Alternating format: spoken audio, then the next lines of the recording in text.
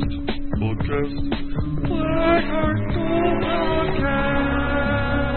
was just saying, I'd like that you guys have a guy who's named after a 7'4" center, writing about 6'4" and under guards. It's because I drive the fully loaded Lexus, of course. Exactly. All right, let's talk about this video. This video is awesome. It's probably the best video ever. Yes, it is. Blackheart Gold Podcast, episode 96, joined by Kingsbury Factor for the first part here. And we're just going to jump right into it because they have been given what's being called, quote, not the Zapruder tape of college basketball. An 8-minute, 42-second video of Chris Kingsbury going for 30 points and 2 assists against UConn in 1995. Yeah, and the assist before he even shot the basketball, it was unfathomable. Well, that assist from the corner.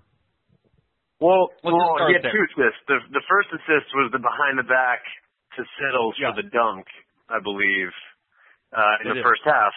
And what you don't realize is, I mean, he scored all his points in the second half. He had, I think he had 4 points. I think? 4 points at halftime, and then he had 26 points in the second half. Which actually kind of speaks to the way that he plays, right? You're like, he isn't doing anything, and then all of a sudden he just like throws up, literally like just pukes out points for, periods of minutes, and no one else touches the ball. So I think that is some of the beauty of what you see in this game. Yeah, I don't think there's a more perfect game for that reason, that he's playing this amazing UConn team, and it doesn't seem to bother him. I mean, these guys are NBA athletes defending him all over the floor, wherever he is, and he certainly thought he was an NBA athlete. Yes, he did. For sure. Or professional Israelis. But yeah, it's like, I mean, what a stage. I mean, that's why this game, I mean, it took forever to get to YouTube, but that's why it's on YouTube now, is because this is a national game, and he just went off, and he loved it. You can see it. He's like kind of a little like rabid looking at times, like especially when he's at the line and they get these close-in shots of him. And he's got this haircut. It's like a bowl cut, but it's like some weird bowl from like a Japanese restaurant that's like really shallow. So it's only like an inch and a half of bowl tops. I think what people forget, or I guess I should just say what I forgot, having not actually seen footage of him in years, is he was this big dude. He's jacked. Yeah, he's jacked, and like I said, he's jacked in the early 90s, like when white guys were never jacked. It was like, you look at Steve Nash from those years, and he's literally wearing like the baggiest white shirt he could find. I mean, not that he's jacked now, he's like pretty anorexic, but no white shooting guard was jacked like Kingsbury was back then. And the second part, which was just so great, was how just completely biased the announcers of this national game became. My favorite was he loves the 3-point shot. Says it's better than a dunk because it forced one more point. Exactly. He's like, thank you for laying out logic.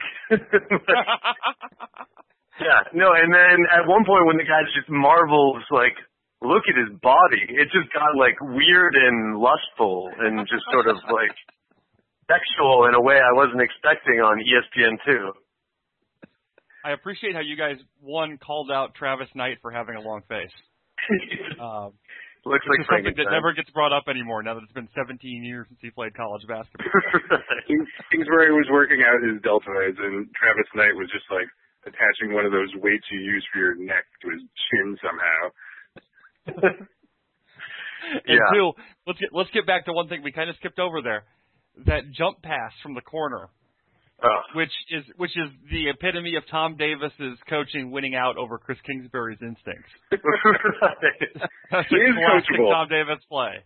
Yes, he apparently is kind of coachable. You could like see the pain in his face as he made that pass.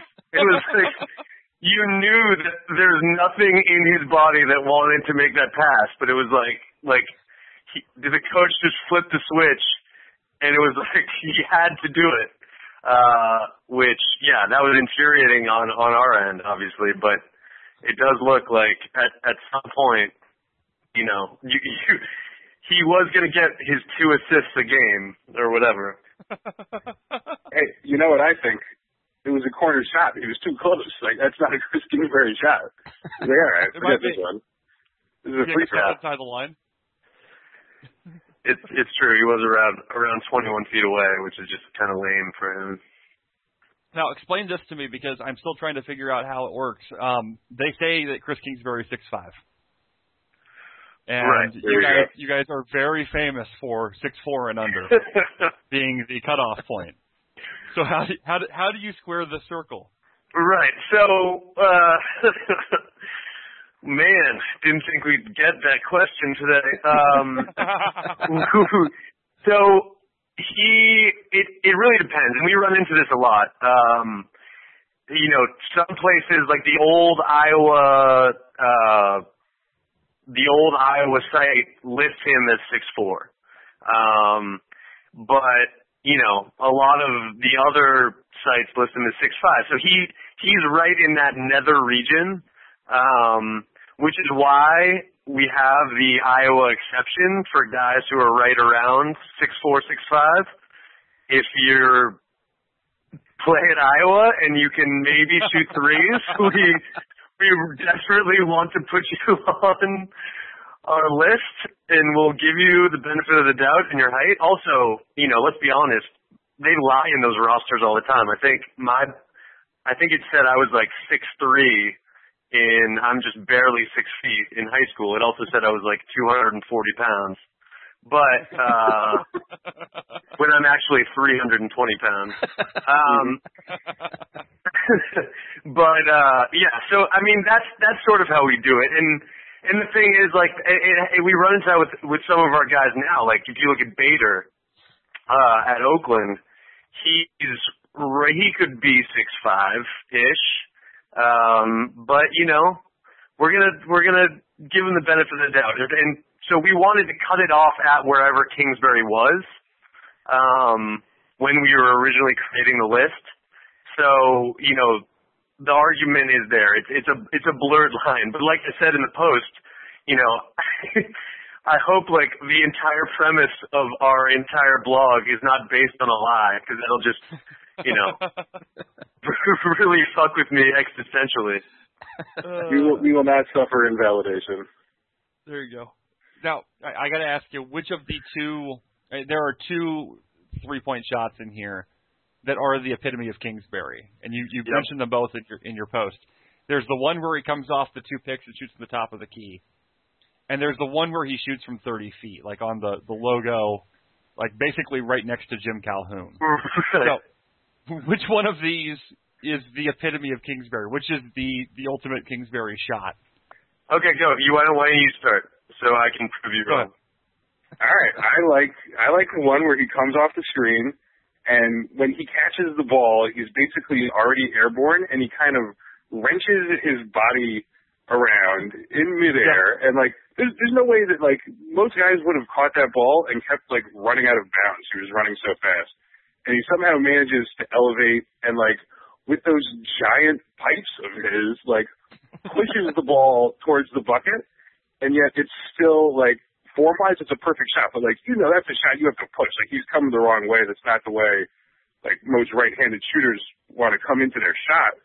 And he just drills it, Like, it was almost too long. It was crazy. Like, I like that one. Like, it wasn't as, like, smooth and unassuming. And I know that Montrose, like shots where guys are standing on things that they pasted onto the court, because that means, like, nobody's supposed to be doing things there because you're stepping on them otherwise. I don't know. That one was the one for me. I was like, as we were watching it, we were we were chatting online, and I was like, skip everything and go to 710 or whatever that was, and then the other one was right after it, and it was just, I mean, it was like a Kingsbury orgy. It was great. I would totally validate that it was the much more difficult shot, but I would say in terms of if the question is quintessential Kingsbury shot, it has to be the second one. They're down 2 in overtime. They don't need a 3. It's not, and there was a minute 41 left, so it wasn't like an emergency situation. B, he doesn't care at all. He's standing 33 feet back. He gets he actually, if you watch, he like goes forward a little, then he stops back as if like that was the area that he felt most comfortable in, like sitting 30 feet away from the basket, which it clearly was. He gets the ball and he shoots in rhythm from there, like as if it was like, obviously I'm going to shoot from an area of the court that like people don't even make long chest passes from. And so I think that's why it has to be the quintessential Kingsbury, because it's that, like, he shoots that shot with no conscience in a down 2 in an overtime nationally televised game, whereas like the other one sort of seemed like an emergency shot that he needed to do that was just sort of more impressive in its technical skill, but less sort of descriptive of the man that Kingsbury was when he was shooting those sort of shots. Yeah, I think the long one has to be the quintessential Kingsbury, because that's what he was in my mind still to this day, is just bombing them as soon as he crossed midcourt. So yeah, I mean that's why I want to say fell in love with him, because that sounds weird, but that's why I fell in love with him. It's like you just these shots that you can't even fathom someone thinks are appropriate in like a game of basketball that's not in some sort of like Indiana rec league. Now, we all know how Chris was off the court. In fact, your guys' story from Doug Gottlieb that he wore 14 because his favorite drink was 7 and 7 is my favorite story maybe ever. I tell it to everybody. But the man goes for 30 points and 2 assists against UConn. What does he do after the game? Montrose, you can go first. Well, the speculation, it wasn't this game where he allegedly went into the Sheridan and peed all over the lobby, which was what someone told me. I don't think it was this game, because I think that was actually that was somewhere else. But if he didn't do that, he probably just did what he normally does, which is buy like 3 cartons of Marlboro Reds and like,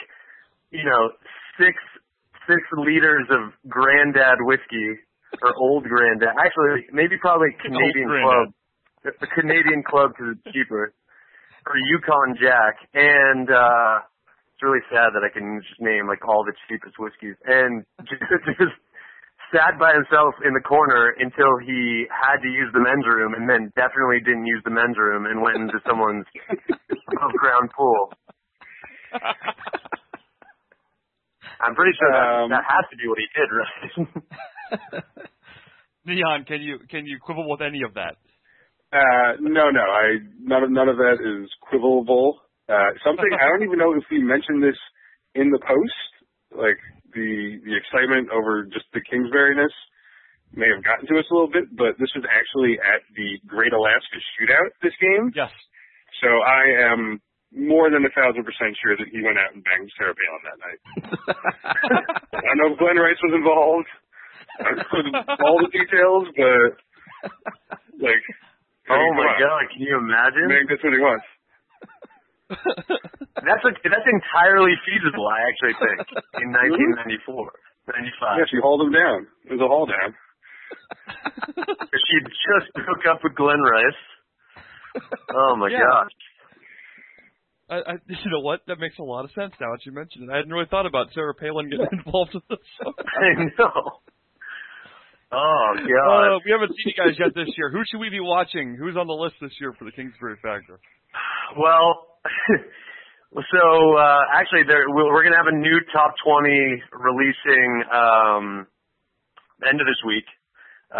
So there'll be some updates, there'll be some changes, but our new sort of guy that we were interested in, especially at the start of the year, he kind of came out of nowhere, was this guy Parker Smith from North Florida, who shocked the world, but mostly our world, because we were the only ones who care. Like coming in at number one, he's like this randomly, unbelievably skinny 6'2" guy who just made 11 threes in the game last year, but no one told us about it because North Florida we didn't even realize was a Division I basketball team.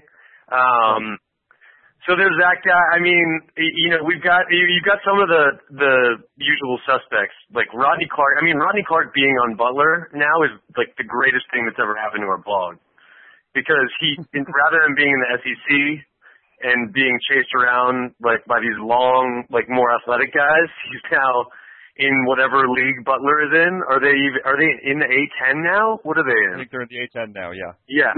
So it's slightly better for him, and he seems to be surrounded with a good crew. And that Indiana game, I mean, he's at an Indiana game, the Marquette game, and the North Carolina game, all nationally televised, where he's sort of gone off. So Rodney, I mean, Jordy Hall's on Indiana a little bit.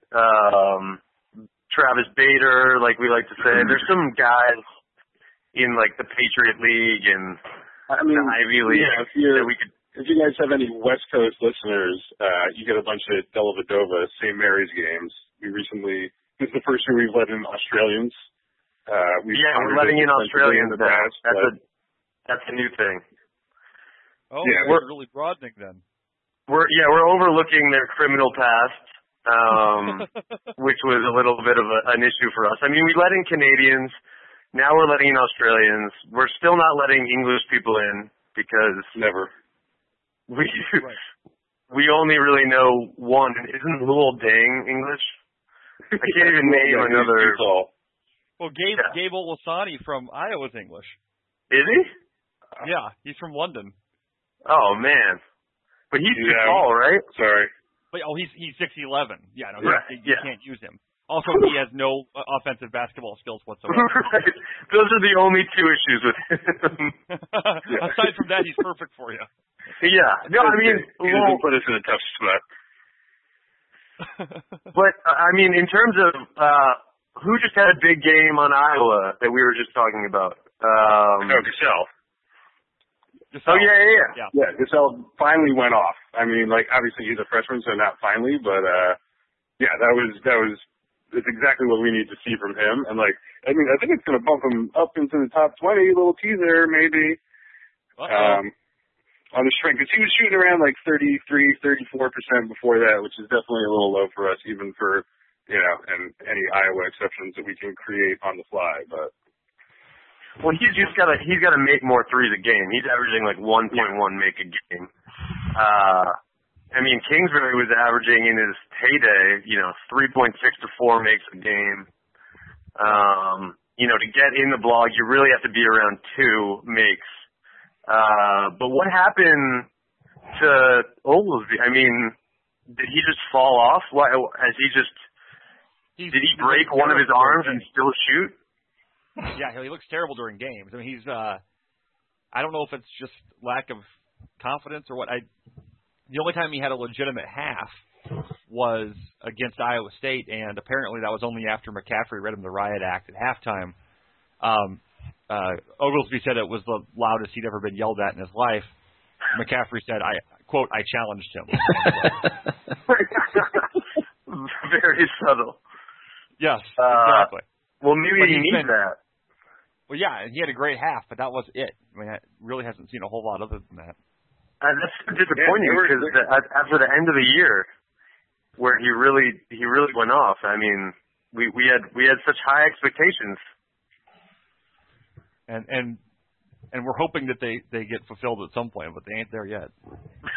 No, they really aren't. All right, boys. Well, we'll let you go. I know you got wives and children to feed. And Only one of us. We do. Mostly with the ad-supported money from our blog. So yeah, I'll bet. We want to thank you all for coming on and remind everybody they can catch you at Kingsbury Factors if they are already reading you.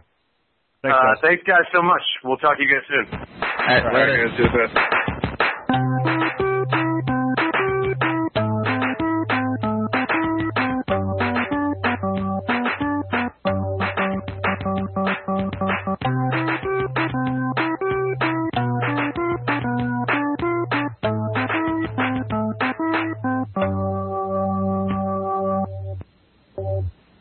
What's shaking, buddy? Scotch. Scotch. You are a classy man. And I appreciate that. So, bowl games, huh? Yeah. Do we get to talk online? Are you doing the podcast? Yeah, we're recording right now. Oh, my God. I'm so excited right now. Tell me when I get to start. Tell me when you're ready. I'm ready right now. God, this is so exciting. All right. So tell me first, what do you think the Big Ten will go in bowl games? I think they're going to win 2. Which ones? I think Michigan State's going to win. I know it makes no sense. Right. But I think Michigan State is going to win. Okay. And I think Northwestern's going to win. Yeah, the Northwestern game is looking really good, especially because they can run the ball. Yes. Apparently, I believe they're playing a Mississippi State team that can't stop the run. That's true. And, I mean, we're talking about option, triple option, shovel passes, multiple, talent is such a strong word for a Northwestern team. But multiple individuals who have proved themselves capable. And yes. So I would take it. I'll take that one. That's our number one. But it is depressing that in every single game, I looked this up today, we are not favored. We are the underdog. Every single game. Yeah, that's right. Ross, you there? Yes. He's back. I don't know what's up with your connection tonight. My wireless is acting all kinds of crappy, so I apologize if I disappear.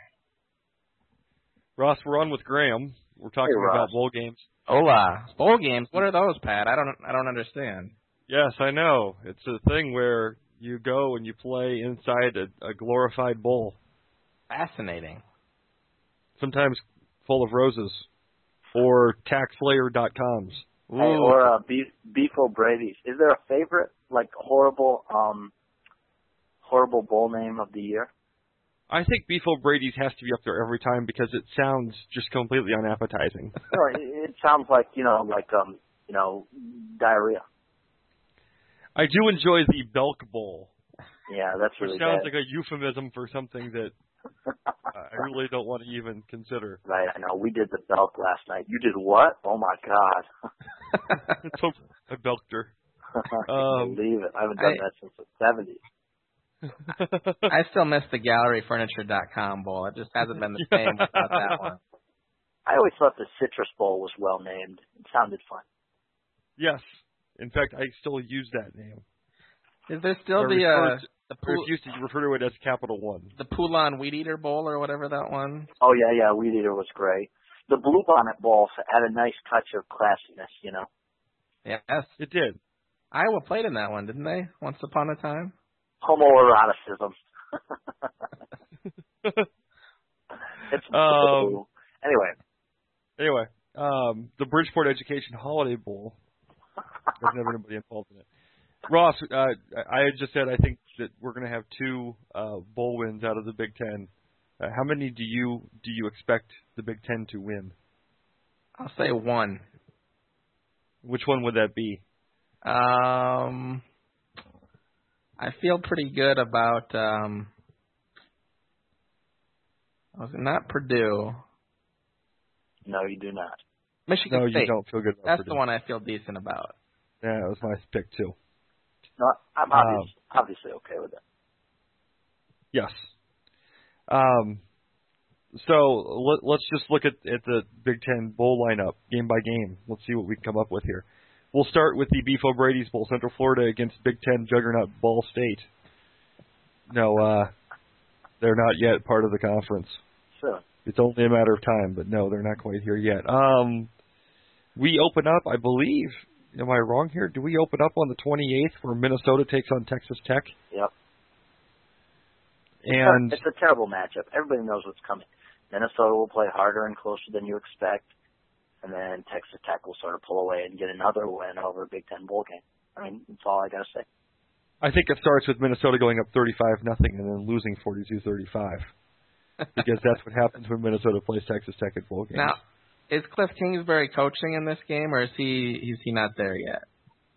Yeah, I don't think he's there yet. They lost their two top coaches, which Ted on OT pointed out is going to be an issue. It will be. That's a tough thing for any team to overcome, especially when that coach is Tommy Tuberville, because your players have now been filled with just a sense of dread and fear that you really can't get around by just removing him from the equation. Right. He's like the Mallory Archer of coaches.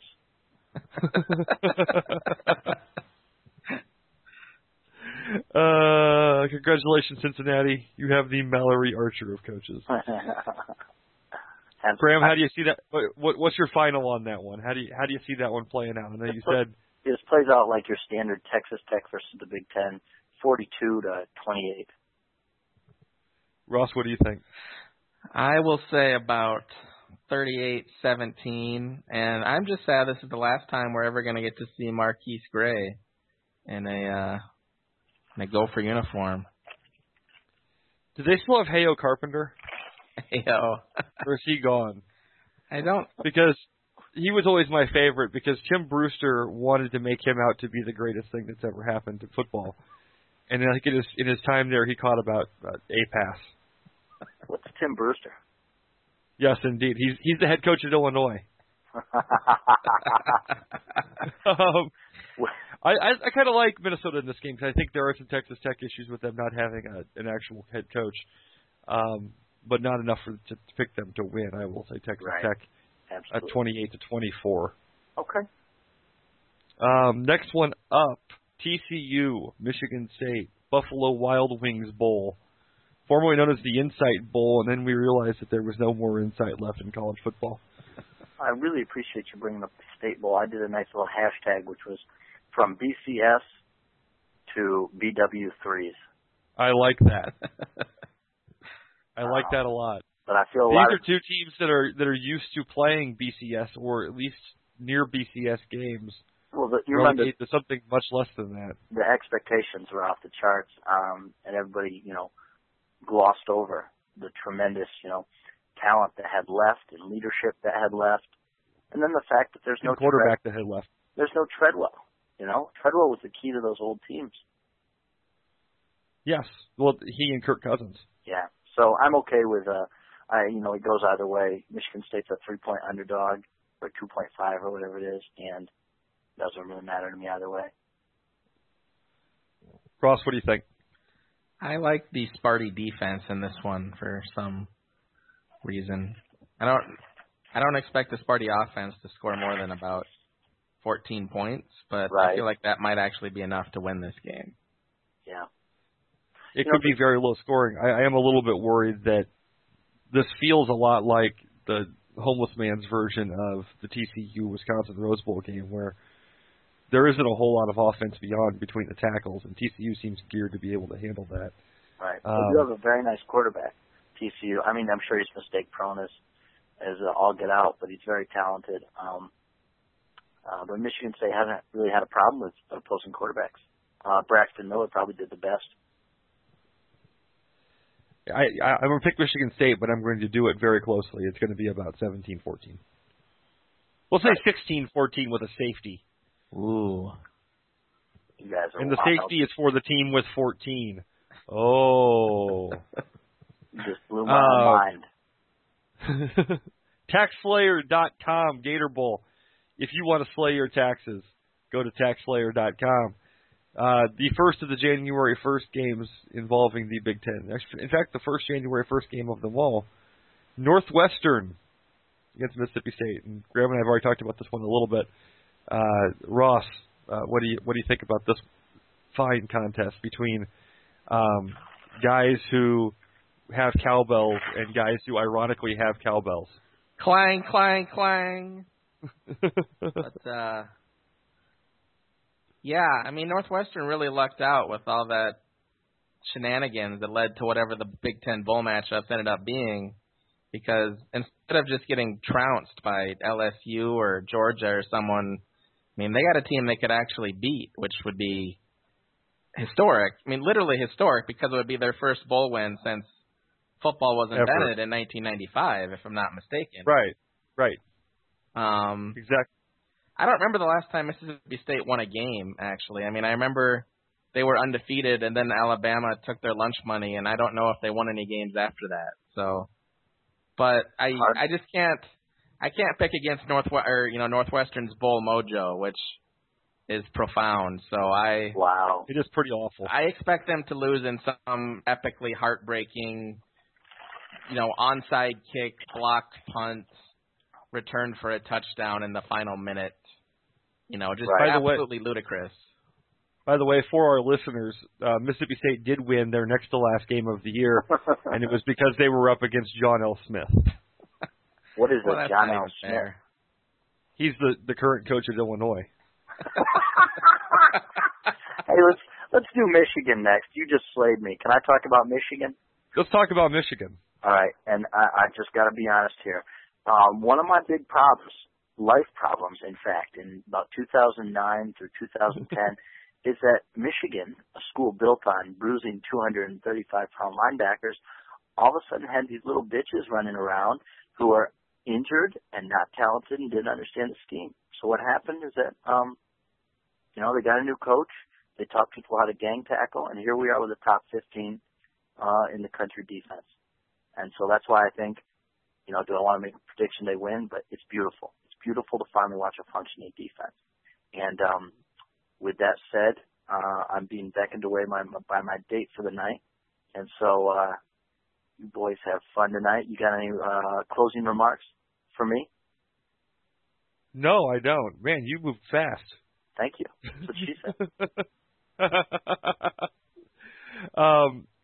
Very, very briefly, give us your. Do you think Nebraska has a chance? Do you think Purdue has a chance? No. Obviously, those go without saying. How about Wisconsin? Yes, absolutely they do. It's a scheme. It's a scheme that's gotten better as the years went on. Sure, they struggle like in Penn State. You see them get beat up between the tackles. But Penn State's a very talented team. I don't know what bowl they're playing in. Anyway, it's a scheme that can work. And I know Stanford's got a top 5 defensive line, but, Wisconsin's going to run the ball with anybody. We've seen that over and over. Now, let's just hope they don't forget to run the ball. Indeed. All right, Graham. Well, hey, we'll let you roll, bud. Boys, I appreciate it. Ross, I appreciate it. Have fun tonight, and good luck to Iowa in their bowl. Thanks. Ohio State, too.